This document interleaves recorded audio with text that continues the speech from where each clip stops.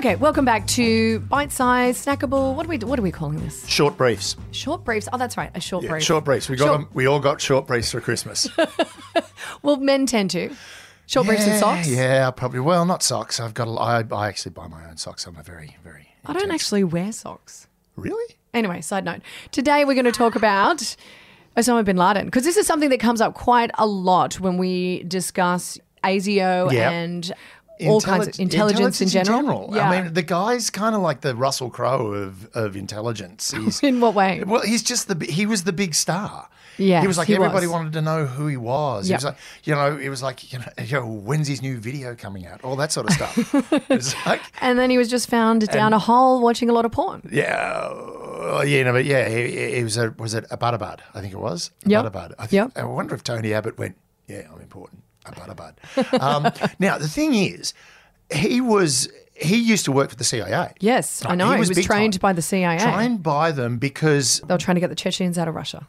Well, Russia, he was mucking around with the Chechens, but then when Russia went into Afghanistan, that's when he really came into his own. Yeah. Right. So what happened was he went into Afghanistan. He literally approached the CIA and went, guys, I want to get them out of there because, Afghanistan is an Islamic country and I want to save them. Yeah. Despite the fact that it was a fairly secular country at the time. But he basically sort of saw the option of getting in there and working with the Mujahideen, who were the guys fighting the Russians. Now, the Mujahideen have since sort of morphed into the Taliban. But what happened was he went over there and he fought like an absolute tiger. He was an incredible asset for them to have. And as soon as he went, look, we can't take these massive Russian gunship helicopters out, that's when, and if you're another great film, if you're a spy fan, is Charlie's War. Yeah. Where basically the Americans were giving the Mujahideen Stinger missiles to bring down these helicopters. And that is what literally turned the tide in Afghanistan against the Russians.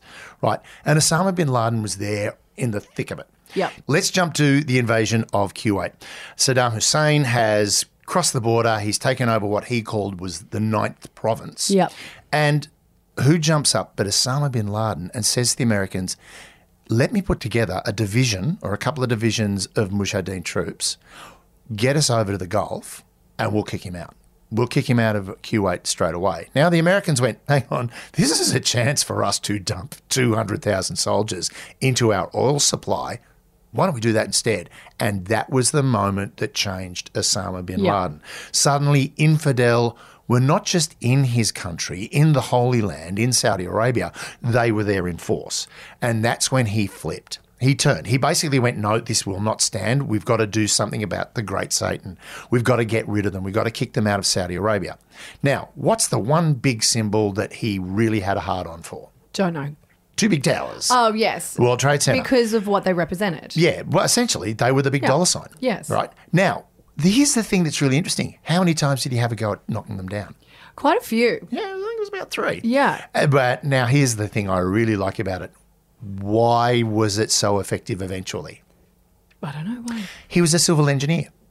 Oh, so he completely understood how to take it down. Well, he thought he did to begin with. He thought take the foundations out with a bomb in the car park. Yeah. Like literally blow one of the supports out and the whole tower will fall. But it didn't. The bomb wasn't powerful enough to knock out that piece of reinforced concrete. Yeah. And it was literally he sat there as a civil engineer, and he was trained as a civil engineer because the bin Laden family were big in construction. He basically sat there and thought about it and thought about it and thought about it and thought about it until he finally realised, you know what, this is a strut structure where the load-bearing struts across each floor hold the walls in. The building, like the Twin Towers, was literally a house of cards, the way it was designed and built, right? It was designed to literally hold itself up. So he just went, if I fly a plane into that, I will take it out. And that's exactly what he did. All of that fuel to fully laden planes, the fuel dumps through the building, everything catches fire, and the fire retardant coating on the structure wasn't complete. It gets inside the fire retardant coat, melts the steel, the building buckles and falls in. Right. Now, whatever your conspiracy theory about that is impossible, it couldn't happen. Well, you know what? It actually did. And what it was, and this was Osama bin Laden's thing, was he wanted to destroy the United States. I would posit that he came very close to doing just that. Yes, and I think what is so concerning about Osama bin Laden was how his ability to basically avoid detection for so long. Yeah. Like, he was very good at working what he knew and where he was. Yes. He was very good, like never sleep in the same place twice, which is actually kind of standard operational procedure for anybody who's the enemy of anyone powerful. Saddam Hussein was renowned for never sleeping in the same place twice.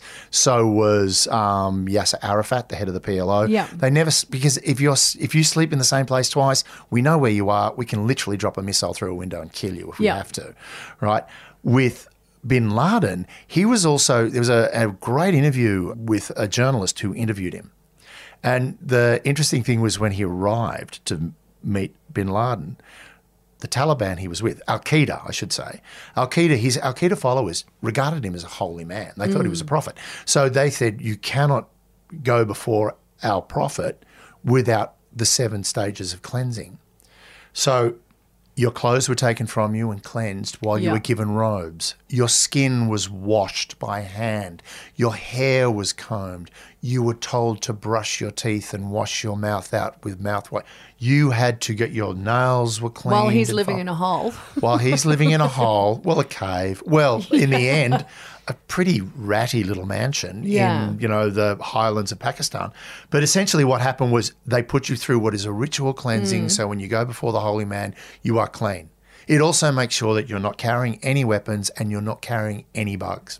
Yeah. And that was essentially the whole reason where they went through that. But of course, he patented it as, I'm holy, therefore you must clean them to the point where they're It's holy. interesting with Osama bin Laden because he was a product of America. It's Chalmers Johnson's blowback all over again. Yeah. So at the end of the day, all of the September 11th and all of that kind of fallout was Osama bin Laden getting back at the US, and 100% it's all part of their foreign policy. Yep. And how they were treating, the Middle East. It's that classic Bourne, the great line from the Bourne legacy when, Jason Bourne turns around and says, who am I? What am I? And the guy turns around and says, you're a weapon system that's malfunctioning. And essentially that's what Osama bin Laden was. He was an asset that became a liability literally overnight. It took one effort for him to flip and then they lost control of it. Do you think America has learned from this in terms of using foreign powers or foreign